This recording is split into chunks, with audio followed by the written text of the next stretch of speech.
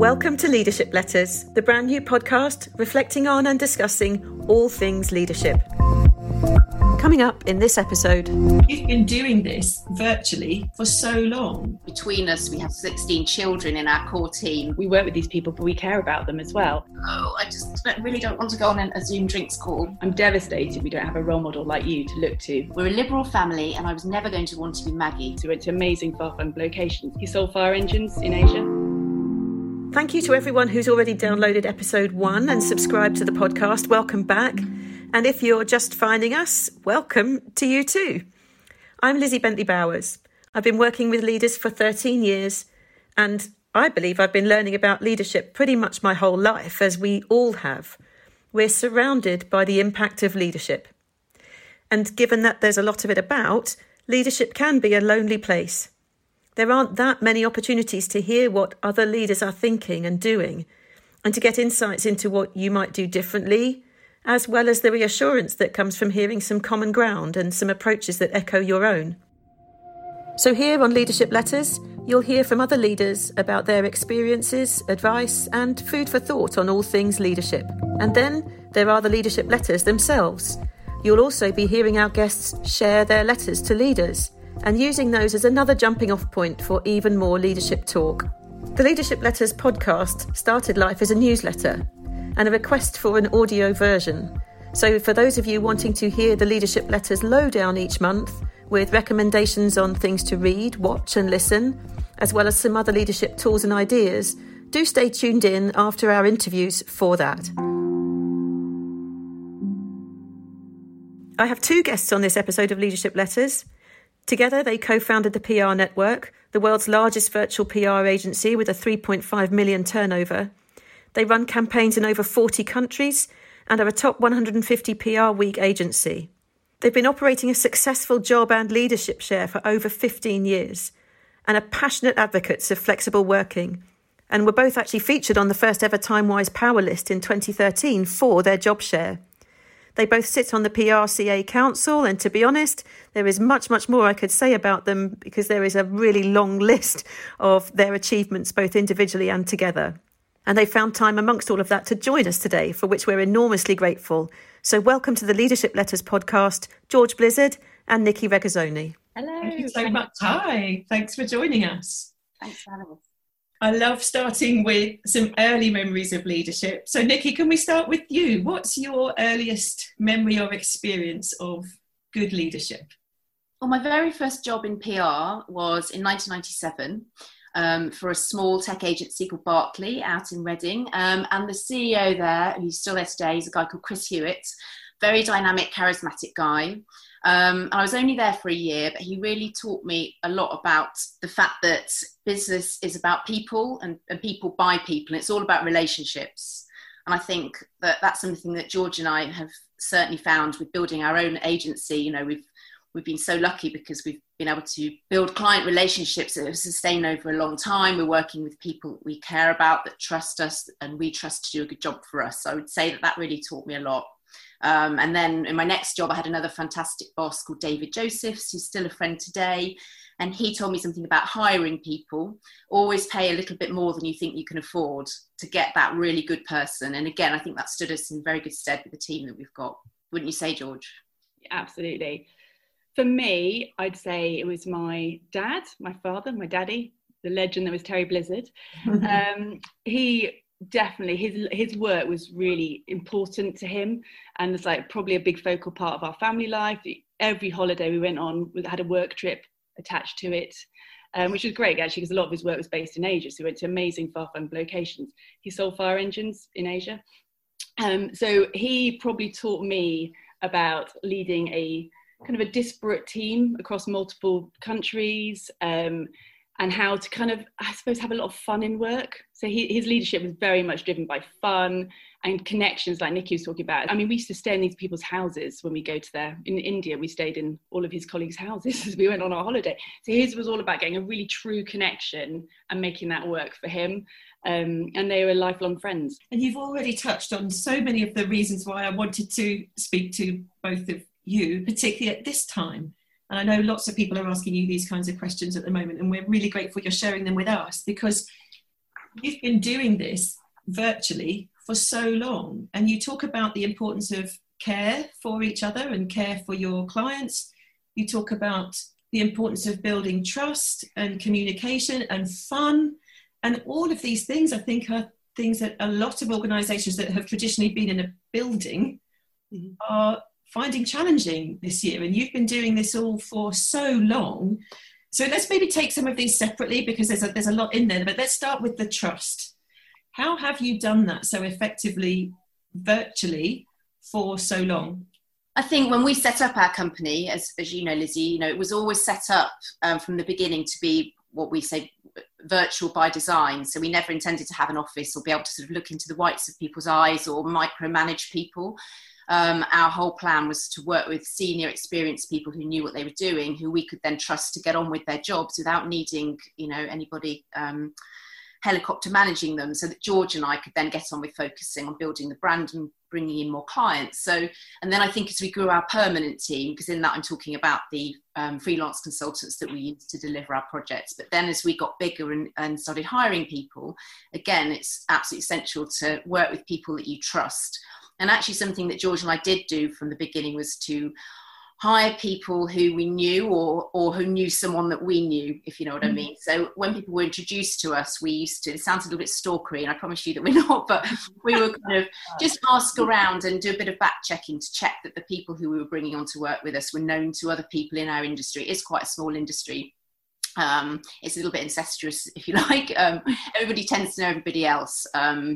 And so we sort of got around that issue by making sure that anybody we brought on was, going to have the same sort of values as us, the same levels of integrity, and would just be able to get on and do great work for our clients. And have you ever had any experiences where you've doubted that trust? Obviously not naming names, but what if you've either had to build trust back up or test trust, given that you're not necessarily, as you say, being able to look into the whites of someone's eyes? What have you done to re-establish trust when you've needed to? Well, we have had to be increasingly rigorous in the way that we work over time. So as we started out, it was just George and I. We'd worked together before. We completely trust each other. That was easy. And then as we hired more people and started putting them to work on our clients, we did have to introduce a lot more kind of formality in terms of contracts and introduce a methodology and a way of working so people knew what was expected of them. I'm not going to lie, we have had a few incidences in our 15 years of being a business where people have let us down a little bit. And I would say that we've learned from those experiences and then again gone back and looked at how we are engaging with people and what they understand about what we expect of them. Building back, we haven't had to build back trust with somebody. I don't think anybody we really like and love working with us has ever let us down, if I'm honest, but we have had instances where people who perhaps we didn't know as well haven't worked in the way and represented the PR network in the way we would have expected. I can't really go into detail, but we have had a few of that. And again, we would immediately, if we had to, we would cut off that connection. We wouldn't work with those people again. So in that scenario, if there was a trust we had to rebuild again because someone had let us down, the best thing we did was be really honest about that as well and be really transparent and say, okay, this didn't work how we wanted it to, but effectively the trust of the relationship sits with us. So if there'd been a scenario where one of our people hadn't behaved or operated in the way we'd like, we were able to kind of correct that very quickly and then not damage the client relationship because we're able to go back to that client and say, okay, we fixed this now. And I think, be honest, put your hands up, say that didn't happen how we wanted it to, but we're going to change that. We're going to make it better. And that's how you retain the trust, I think, on that part of the equation, is by, staying true to that and being honest and admitting when things don't go as well as they should have done and not trying to hide that. Yeah. Building from the trust, you talked about care and fun. And something that, as somebody who's sort of observed what the two of you do from afar, through social media, that kind of thing, there's always, to me, such a strong sense of team between the two of you. There's such a strong sense of team with your key team members. We all know what it means to care for someone, but how do you demonstrate that, for example, from a distance in a way that builds that trust? How do you get the fun into a relationship that is mainly operating at a distance? George, do you want to kick us off there? You're fun and I'm not. I do fun. I think It's kind of instinctive, really. And I suppose Nikki and I obviously had a great connection when we met. We met on a hen do. Nikki trod on some glass and I had to pull the glass out of her foot, that kind of thing. And then we realised we worked in the same industry and it just flew from there. And then we started working together. And then, over a period of a couple of years, we then began to set up the business. That connection from day one was full of fun. But we went through setting up a business together, having children, from very early on in, obviously Sissy, my eldest, was 3 months old when we set up the business. Then Nikki went on to have Sam. So we went through quite big life-changing experiences together, which I think cemented our care for each other. And then we've taken that whole way through 15 years. We're really good friends, very close. And everything we do, I think we think about each other in those decisions. So what would Nikki do? How would she feel if I did this? To the extent, even when we're having children, we discuss that with each other, about the how that would impact each other in the business. So that's us. And I say we've always stayed true to that. We have a lot of fun. We always try and meet up, pre-COVID once a week, to work together. Even yesterday, we knew lockdown was coming, we got together to meet, socially distanced, of course, but we did work together. And that's really, trying to have those connections in real life that then carry you through the rest of the time when you're not together. Now, it gets slightly trickier when you have a bigger team, and now we have a team of 7 in our core management team. But I think, again, it's still that instinctive sense of always finding the fun in things. But I'd say hiring, Nikki talks about hiring people that we've known. We've brought on people who felt right for the business, maybe not even at the right time, but we knew we needed them because they were the right fit and the right cultural fit. People who had the same outlook as us. But difference of thought. We don't want to have loads of, samey people, loads of clones, but they had the same life experience or output. So, often they'd had their children, or they were having their children, or they got to a point in their career, or we'd work with them in a certain sector or industry. So they had that kind of similar sense of culture as we did. So that made it a very natural extension of the team. Because we've been working like this virtually separately from our team for forever, that hasn't felt that strange. But if we're thinking about how we've tried to, to focus on that duty of care a little bit more closely over the last 8 months or so, I think we have really stepped that up. So as George said, we pride ourselves on always being very honest and very authentic. We are who we are. We don't believe in pretending to be something else. And so I think we sort of stepped that up a little bit over lockdown, and we're quite honest with, well, obviously we've talked about being honest with each other, what's the point in not, but share with our team how we were feeling, honestly, about the situation while trying to be positive and supportive, but also telling them that we wanted them to be honest with us about what was going on at their end as well. And between us, we have 16 children in our core team. So everybody suddenly had this business that we were used to working virtually and separately from one another, and that's all fine and we're used to it, to this situation where everybody's at home but with 16 children, all of whom have very varied needs. And so, just talking to the team, finding out what they needed. We set up rota systems. We also introduced a program, a new, which you know about, Lizzie, because you were part of it, a new kind of training and CPD program for our team, which we call PR Ed Talks. So Lizzie was very kind and did the first one for us, actually, but that's been absolutely brilliant. So that was just a program, kind of a bit of a mix of skills-based, of life support, coaching, and so on, to help people feel connected to one another. And then we extended that to our broader freelance network through a private Facebook group. And then we also did a slightly different version of it for some of our clients, which we called the Client Collective, really kind of quite high-end specialised events to make people feel they're part of a community. I really love the way your immediate thought when we did initially go into lockdown was not to think, well, we already work like this, so we'll be fine, but was to think, this is different. This is the same and it's different. So what else do we need? And what else do our team need? And that your instinct was very much to provide that care. Yeah, I think people make that mistake, that thinking if you work remotely or you work flexibly, that this is just the same, and it isn't. And I think that is it's not the same for anyone anywhere, so it's very different times. You feel much more isolated because you are on your own. We wanted to support our freelance community. I mean, obviously they've been in the news a lot because of the lack of support, certainly at the beginning, and maybe getting a little bit better now, but over time for sole traders and people who are self-employed. So that affected a lot of the people who we work with, who deliver programs for our clients, right from the beginning, and a lot of them are losing work. So you know, we did feel we wanted to try, and while they're all self-employed, we wanted to try and find a way to make them feel more connected back to our agency as well. Just know that someone cared. I think that's part of the coming back to that care thing again.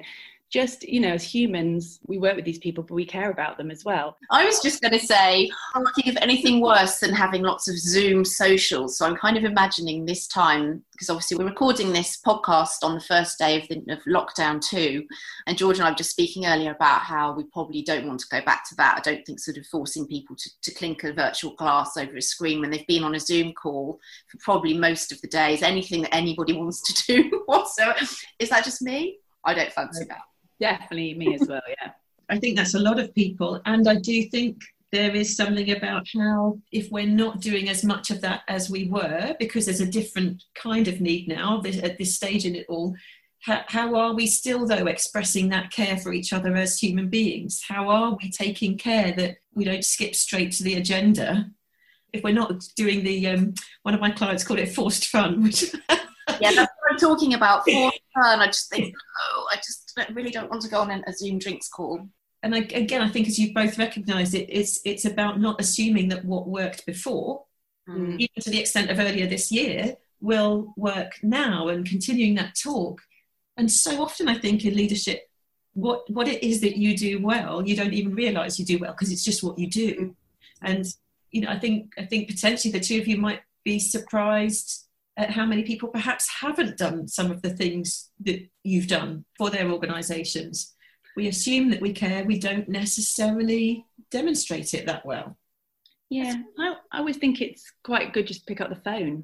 The other thing, you don't always have to be on a Zoom, you don't always have to be looking into each other's eyes. We try and remember birthdays of our clients as well. We've always done that, just little kind of touches that I think just go to say that you actually do think about that person more than in a transactional relationship.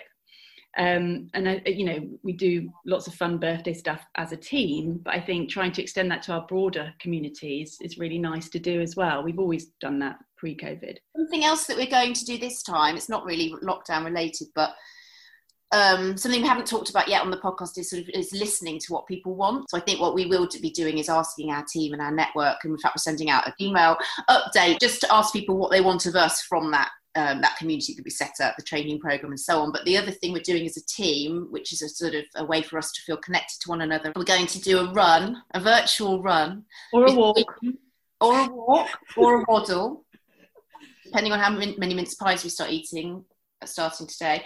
We're going to run the distance between our 7 houses in the UK. We're going to ask for donations. It's a charity initiative. And then we're going to match the donations we receive from the business. And then we're going to donate it to the Trussell Trust, to the food banks in time for the next Christmas school holidays, because we're all really worried, obviously, about the school meal issue. So again, that's just something we're doing to pull the team together that does a bit of good. And let me tell you, that is 1,112 kilometres, because our lovely colleague Eileen lives in Cornwall. Yeah. We're just trying to work out whether she should do the whole Cornish leg back up to Bath or not. But it's about 200 Ks each. So I can tell you I won't be running all of those. I think that's fabulous. Rather beautifully, without knowing, you've talked about something that I've shared and it'll be in the Leadership Letters Lowdown later, which is a need that I'm seeing for people to have a goal that is a kind of 4 to 6 week goal at this time. So, well, we can add a link to sponsor you to the podcast notes. That would be amazing. So one more question before we ask you to share your leadership letters from each of you. Let's start with you, Nikki. One advantage and one challenge of shared leadership. Okay, the main advantage has got to be to have somebody else to share the highs and the lows with and share the burden of a role, particularly because George and I we've got 5 children between us. It's incredibly important for us to be able to balance our family and work life. So for me, the main advantage is knowing when I stop working, we both work 3 days a week. Sometimes it's more, obviously, but when I'm not working, I know that George is working, and anything that I would otherwise get done, she'll be doing it. And I just think from all our friends that we know who have leadership roles, that's incredibly difficult and something they don't have. On that 5th day when they're not working, because they tend to do 4 days a week, there's nobody there working and they're probably doing it. The challenge is sometimes obviously passing that baton back and forth takes a bit of time. We copy each other on everything. Sometimes it might be easier if you just finish something yourself, but then you lose that perspective as well that you get with that other person. So for me, I'm all about the pros. Real. Thank you. George? Wow, she said it all for me. But I'd say to add to that, it's about having that diversity of thought. So Nikki touched on it, but bouncing ideas off each other. So it's not just dividing up the time and sharing the load that way. It's really questioning each other. Does that feel right? What would you do? And sometimes something I would have gone out immediately and my gut instinct would have been to do X. Nikki would kind of counsel maybe she'd tone it down differently or she'd position it differently. And I think that has probably made decisions I've made much easier and perhaps much better in the long run. And obviously flexibility, just doing everything else in your life, that's been much better. This is the Leadership Letters podcast, a reflection of all things leadership. And still to come, there is this episode's Leadership Letters Lowdown. But first, we're going to be hearing George and Nikki talk to us about who they're writing their leadership letter to and why. So George, would you share your leadership letter? Tell us who you've written to and why, and we'd love to hear your letter. My letter is to Hillary Rodham Clinton, the former Secretary of State for the United States. Dear Hillary, never have I wanted to connect with you more than this week. Never have we had more of a need for female leadership than this week. As one of the fiercely contested elections in history comes to a close, a race between 2 older white men, I feel more desolate than ever that you didn't win in 2016. I'm devastated we don't have a role model like you to look to in 2020. I'm not American and the spectre of the US election is perhaps less relevant for my day-to-day life, but I mourn the loss the world experienced in 2016. It wasn't just the US who lost out, we all did. When Trump took over power, not only did we gain, in my opinion, the worst leader of the free world in history, but we lost perhaps the best president in US history. We lost all the female leadership traits you could have brought to the global stage. We lost the opportunity for you to work alongside Angela Merkel and Jacinda Ardern, and at that time, Theresa May here in the UK. Picture that, some of the most powerful countries in the world run by women. I often wonder if that had happened, how would the COVID-19 crisis be handled? Early data shows how well female leaders have handled the crisis, both in terms of decisiveness and transparent and clear communications. How frustrating that must be for you to know the difference you could have made. I'm not American, I'm not a lawyer, and I've never worked in government. But like you, I'm a woman, a working mum, and a wife. I grew up knowing your name and that of your husband. I remembered the infamy around the Clinton scandal, the headlines, the gossip. It's only since 2016 that I got to know more about you as you campaigned to be the first female president of the USA. And only in the last year when I watched the Hillary documentary that I felt more connected to you than ever. I made my 3 daughters and my husband watch that documentary. I shared it with friends. I felt it's an important part of feminist media that everyone should watch and reflect on. You showed us how hard work could lead to a successful career and the opportunity to pursue your goals in a male-dominated environment. You showed us that when you do get into a position as a leader, even at university, that you can use your platform to campaign for equality and not take the safe option. You showed us that even in times of crisis, that you can forgive and put your family first. Even changed your name to support your husband. You showed that even when people lie about you, attack you and tarnish your name, you hold your head up high and continue to pursue the campaigns that matter with dignity. You earned the right to go into office, your credentials are strong, but you had an opponent who deployed the worst tactics to shame and humiliate you. I remember feeling outraged by how you were physically pursued across the stage by Trump as you took part in a presidential debate. You held your nerve, you focused on what mattered. You had to face men giving you advice on what colour pantsuit to wear or being told to make fake promises to win votes. You were told you were cold, when instead you're clever and thoughtful. Through all of this, you were brave, bold and inspirational. However, you weren't successful. History wasn't on our side that day, and female leaders all around the world felt the shock and horror of that situation. You deserved to win, you worked hard, and you earned that place. But I believe by not winning, you're creating an even stronger legacy. You can talk more freely. You can share your experiences and help make people like me, my daughters and my husband understand that even with the best education, the hardest work and the most powerful husband in the world and experience in office, life as a woman is tough and there's still work to be done and we all need to keep fighting to make it better. Please keep on role modelling for us. Please keep calling out bad behaviour and never stop leading. George. Thank you, George.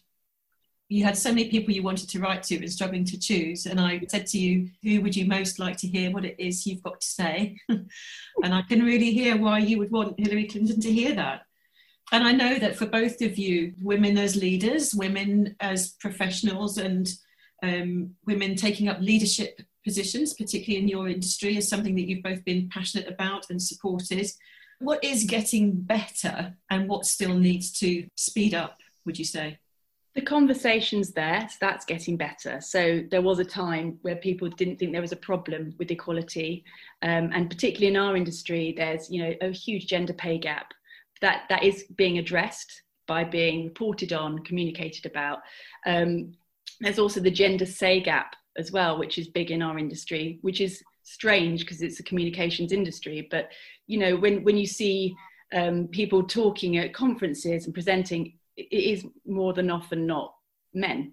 So I think, unless there's a talk on flexible working or something like that, or share parenting, then obviously the women do it. So I think there is that issue that there is more to be done, but we are on that journey. And I definitely feel that, the work we've done with women in PR and the mentoring there, we get more and more people applying each year. It is becoming, there is help out there for you if you want to take it on board. And George, can I ask a question about what you said about connection? There was something in watching the documentary that made a switch for you from respect, admiration to connection. Yeah, I think it's a really interesting point of reflection for leaders. How do I win respect and admiration and connection? So what was it that led to that shift? Well, I think with someone like Hillary Clinton, I think that has perhaps been the thing that went against her, is that she was, undoubtedly incredibly clever, hugely successful in her own right, and brilliant at what she does. She did, loads of amazing reforms. I think the connection piece came when you watched the documentary, because you actually saw her in real life. You saw her as an individual, her as a person. And I think that's something that she's been accused of being cold in the past, because you never got that access. And I think sometimes you can put female leaders on a pedestal because there are few of them. You don't see many of them. And then you see this amazing woman with a halo around who's hugely successful. You don't see her with, baby sick on her shoulder or anything like that. And I think she allowed herself to be interviewed in very raw terms, talking about quite uncomfortable scenarios.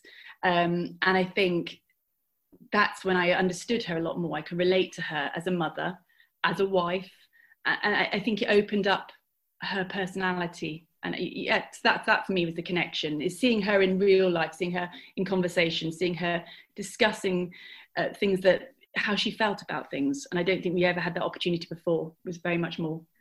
I would just add that's something that's come up a lot this year in terms of leadership, hasn't it? And, this idea that leaders need to be more human, so that people during this very difficult time feel that there is empathy there and understanding on both sides, rather than the leaders of a business tending to be quite unreachable. And I think it's a really challenging, I often talk about the loneliness of leadership. And I think this is one of the really challenging lines for leaders to walk, which is that you are holding the responsibility for your organisation and for the people in it. And you are the ultimate decision maker, whilst also sharing enough, there's that human reveal as well that enables you to empathise with others, be empathised with, connect. And there's no formula for this. I wouldn't dream of suggesting there was.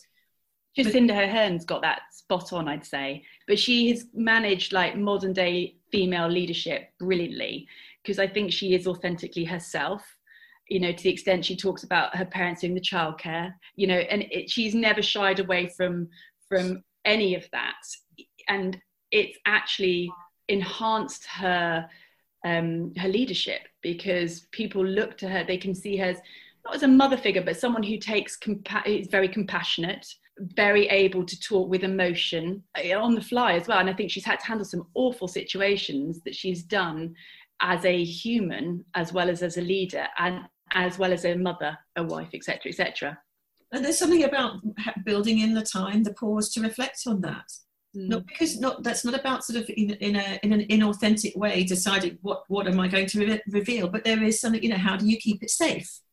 How do you connect with others? How do you reveal your compassion and share your compassion, and do that in a way that, particularly in the instance, in terms of Jacinda O'Hearn, as a very public figure? So many interesting questions. And conscious of time, we have another letter. We have the treat of 2 letters today. So, Nikki, who did you write to and why? We'd love to hear your letter next. I am writing to the late Dame Anita Roddick, founder of The Body Shop and Children on the Edge charity.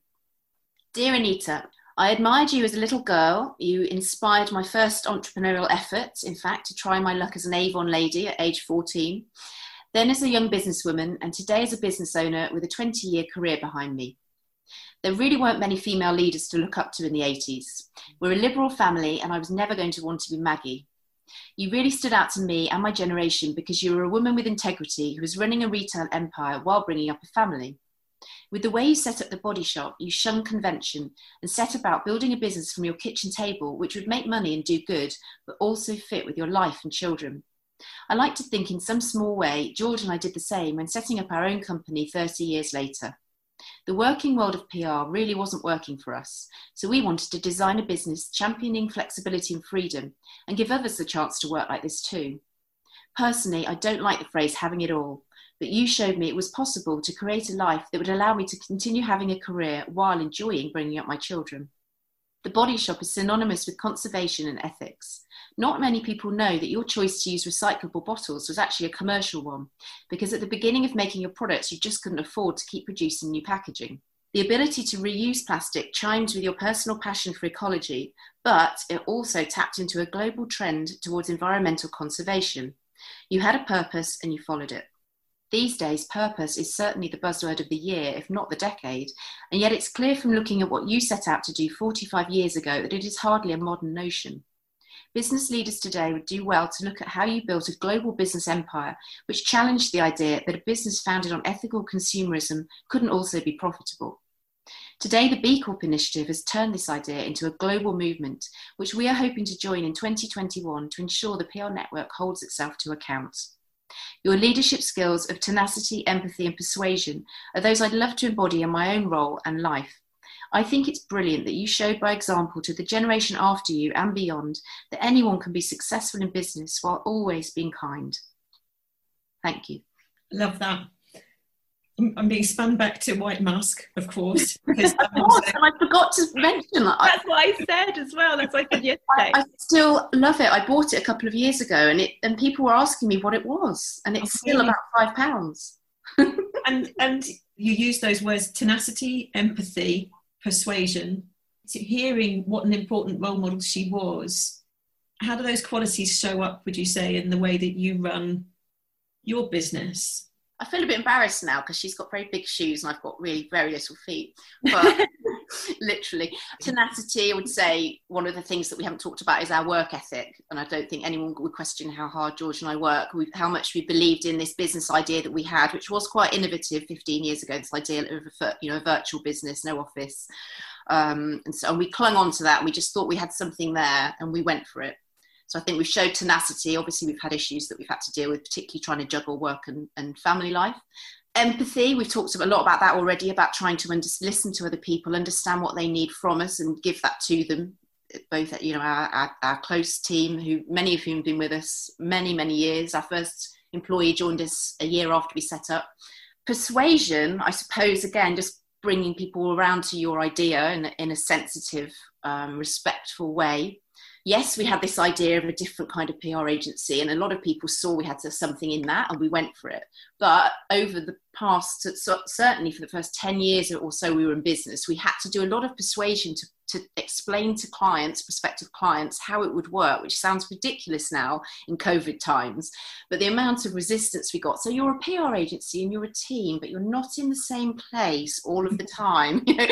No, we're not, but we are. We do talk on the phone. And actually, by the way, in other London agencies, people aren't all in the office all of the time with each other. Sorry to disabuse you of that idea. But so we had to do a lot of persuasion, I would say, on the client and business promotion side, which has now all gone out the window because now our concept has been fully proved, although we've tried not to be smug about that. I would say, wouldn't you say, George, that's been the biggest thing, just explaining how this virtual agency concept is a goer? Yeah, we haven't had to do it as much in the last year, and obviously not in the last few months. But yes, just trying to show the benefit of it to people who weren't quite there has been an ongoing struggle up until recently. I wonder if we can close with one of those lovely leadership questions, which is a feedback one. Nikki, how about you? What's the least useful piece of feedback you've ever been given, and what did you do with it?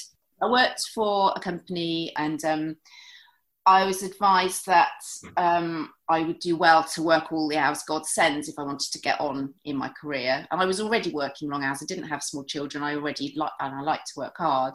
And I sort of got into this very unhealthy way of life where I was working at the weekends, I was working in the evenings, and I was getting quite ill and not enjoying it. And I actually completely disagree with that now. And that, we've talked a bit about flexibility, and George and I have built the business based on a flexible model. So we've talked about working part-time, but it is very flexible. We work when we need to, and we make things fit. And I just thought, that is just not the way that I want to make my work and life gel together. Worst piece of advice, I'd say, is told very early on in the business to not tell people when we weren't working or why we weren't working. So to give a kind of veneer that we were always on. So not to say, I'm sorry, we're out of the office today or anything like that. And to us, we just ignored that, didn't we, Nikki? We just thought, well, actually, that doesn't feel right. That's not us. And it comes back to always trying to be who you are, whether you're at work or at home. And, and not to be ashamed of the fact that we had children or other things to do. Just be really honest and say, well, I'm sorry, can't answer that right now. I'll come back to you tomorrow morning. Or if it's urgent, can we pick up the phone and have a quick chat? So I think it's just being really honest about your situation and not necessarily trying to cover anything up. There's, we've always set out to do the best job in the best way. And hopefully that comes across. And the best piece of advice you've given each other? Just bloody do it. And Nikki, your best piece of advice? Put yourself first and the work will fit in. We've always said family first. I'm sorry, PR Network clients, but I don't think anybody's suffered from that approach. Wonderful. Well, thank you both so much. Thank you for joining us on this episode of Leadership Letters, for the insights, for the fun that you bring to your teams, and the fun that you've just brought to this episode, as well as all the, my goodness, so much to reflect on and think about and take away from everything that you've shared. Thank you both so much. Thank you, Lizzie. It's been a pleasure. Thank you. It's been fun. Let's move on now to the Leadership Letters Lowdown and begin with the usual something to read, something to watch, something to listen to. My to-read recommendation this week is The Fearless Organisation by Amy Edmondson. A while back in a leadership letter, I recommended a TED Talk by Amy Edmondson, one about psychological safety. And I just loved even the title of this book. Before I opened the first page, The Fearless Organisation got me thinking, well, what does that mean in 2020? What would it be like to be fearless at this time? What does that mean? What does it look like, sound like? And if you considered yourself a fearless organisation pre-2020, how has that strengthened your response to the challenges of the year? What has shifted about that fearlessness? And what have you learned from this year about what you still need to work on? There were so many questions before I even began to read this book. And I loved also early in the book the reminders about what psychological safety is not. I think coaches, facilitators, we quite often come up against a perception that the kind of work we do is soft in some way, and that couldn't be further from the truth. It should be safe, and absolutely there should be some warmth, hopefully some humour. It shouldn't be a trial to go through a coaching session or a facilitation session, but absolutely it shouldn't be about compromise, about being soft. Compassion is about taking care. It's about empathy. It's about kindness. But it's not actually kind to be overly soft. It's not kind to make excuses or turn a blind eye to poor performance, because that doesn't help anybody.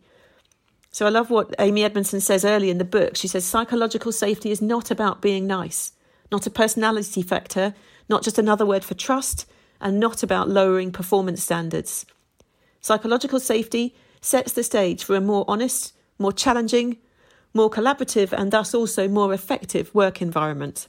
It sounds like something we could all benefit from. Heading over to Netflix then for my to-watch recommendation. I've watched the first few episodes of The Playbook, A Coach's Rules for Life.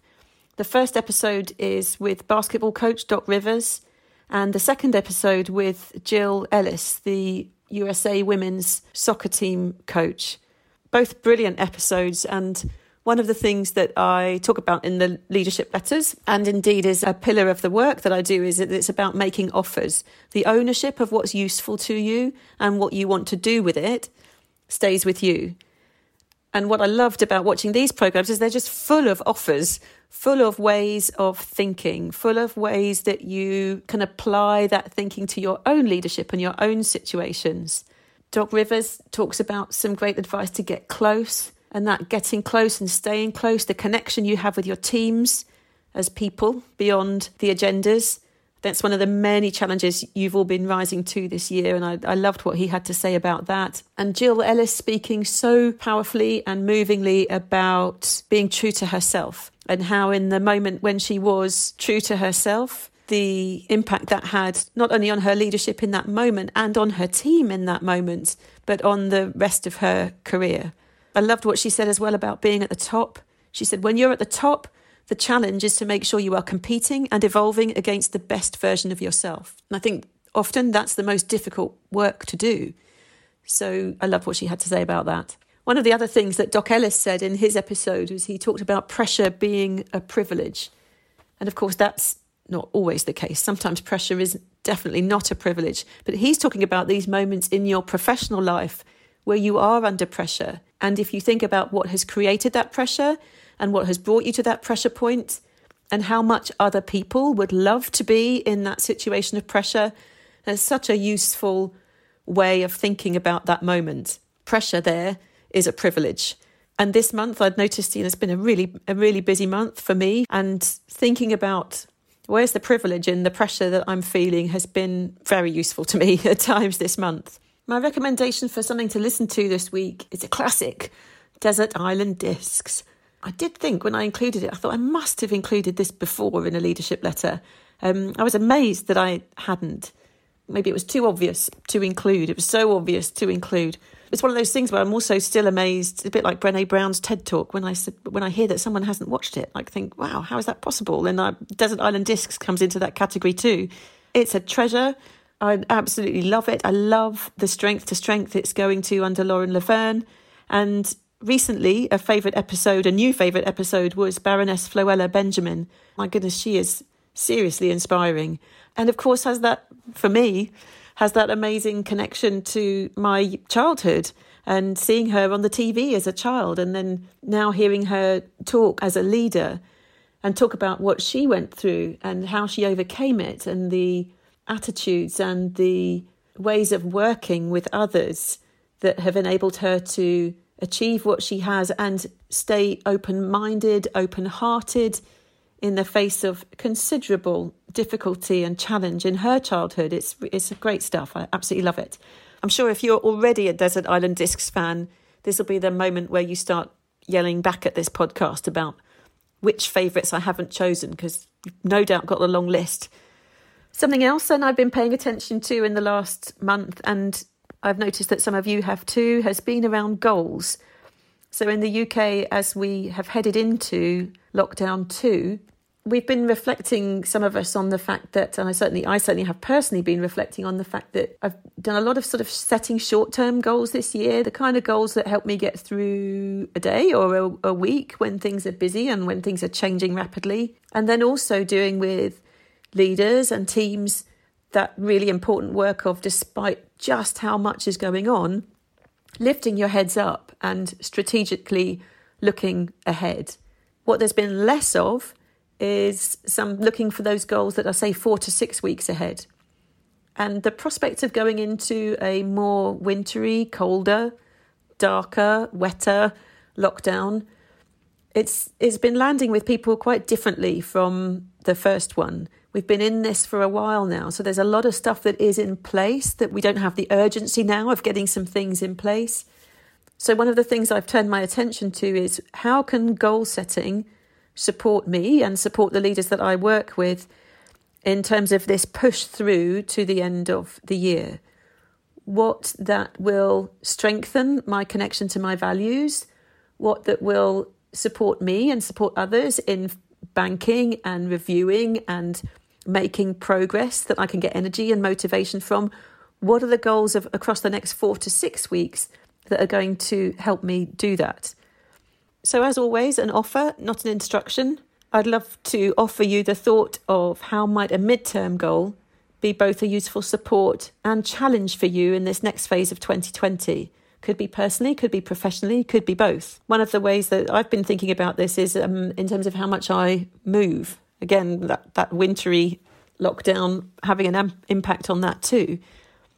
So I was thinking about, right, what's my 4 to 6 week goal around moving and exercising and getting some physical activity into my breaks, and noticing I'm kind of getting caught up in the shoulds. What should I be doing without really translating that into some action? So 2 steps for me to tackle that. First is the audit of what I am actually doing.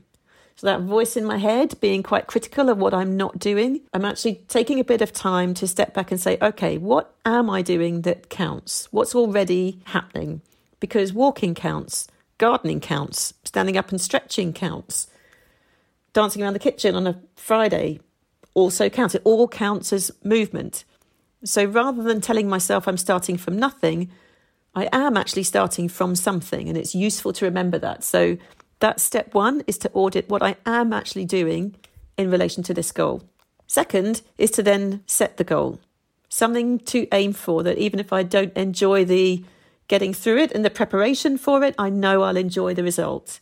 For me, in terms of the movement, it's also then about looking for something we can do as a family, something that we can train for that's further ahead, something that's enough of a stretch without being something that I can quite easily give up on, and creating some accountability there too by sharing that with the family.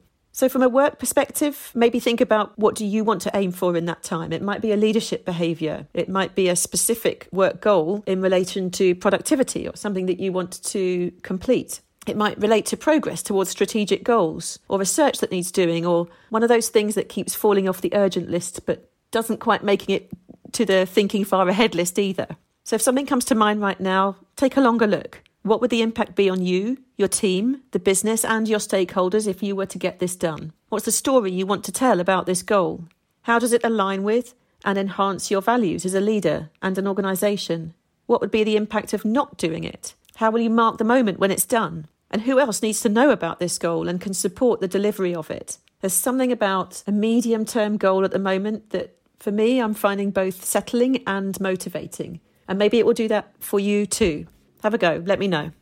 So once again, I'd like to thank my guests, George Blizzard and Nikki Regazzoni, for sharing their leadership insights in this episode. Remember, I'd love to hear from you. Who would you like to write a leadership letter to? Maybe even send us the letter that you've written. I'd love that. And who might you want to hear from in this podcast? Please do get in touch by heading to thecausewaycoaching.com. Please do like and subscribe and comment on the podcast wherever you download the podcast from. And we'll very much look forward to seeing you for episode 3. This has been the Leadership Letters podcast. See you soon.